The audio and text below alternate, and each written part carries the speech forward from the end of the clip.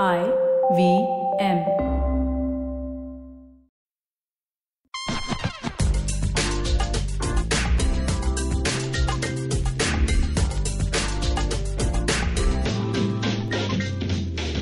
You're listening to Wordy Wordpecker, Extraordinary Stories of Ordinary Words with Rachel Lopez.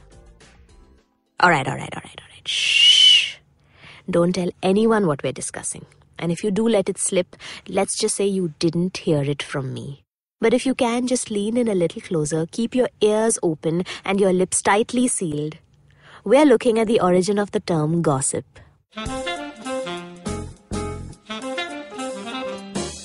Now, the meaning of the word is pretty simple. It's a rumor, a piece of information. It's like an intimate little tidbit that you're not supposed to share, but you still do or still don't. I'm not judging.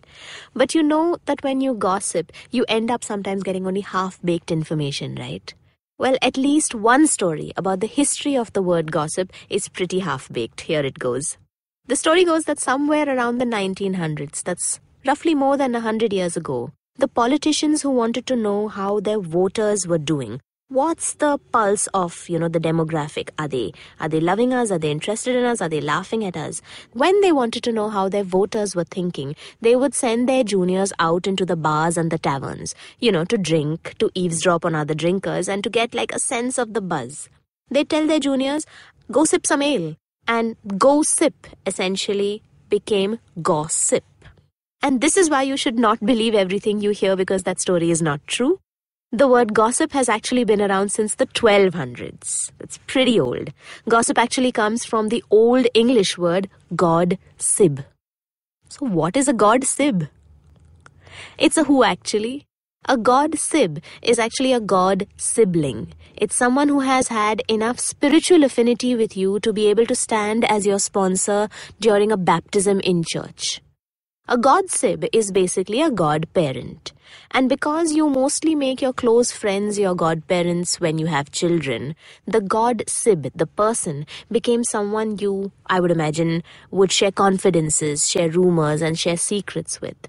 And so a gossip essentially started out as a person, someone you could trade intimate information with. And eventually, a gossip became from a person to the idea of sharing the information, the little bit, the rumor, the tidbit itself. That's what gossip became. Today, it's possible to become a good gossip if you eavesdrop.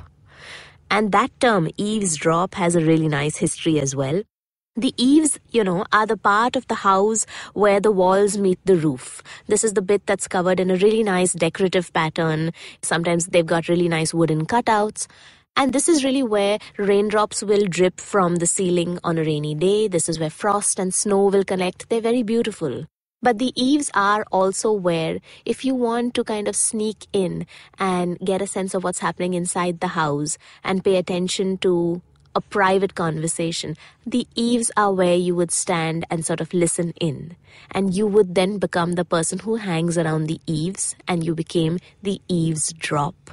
And that's essentially where eavesdrop comes from. Hey man, if you need gossip, you gotta do something, right? This was Wordy Wordpecker. If you liked this show, you can listen to other fantastic podcasts on the IVM Podcast app and on our website, ivmpodcasts.com, or wherever you get your podcast from. Don't forget to follow IVM Podcasts on Twitter and Instagram. And you can reach out to me on Twitter @Greater Bombay and hit me up with your favorite words.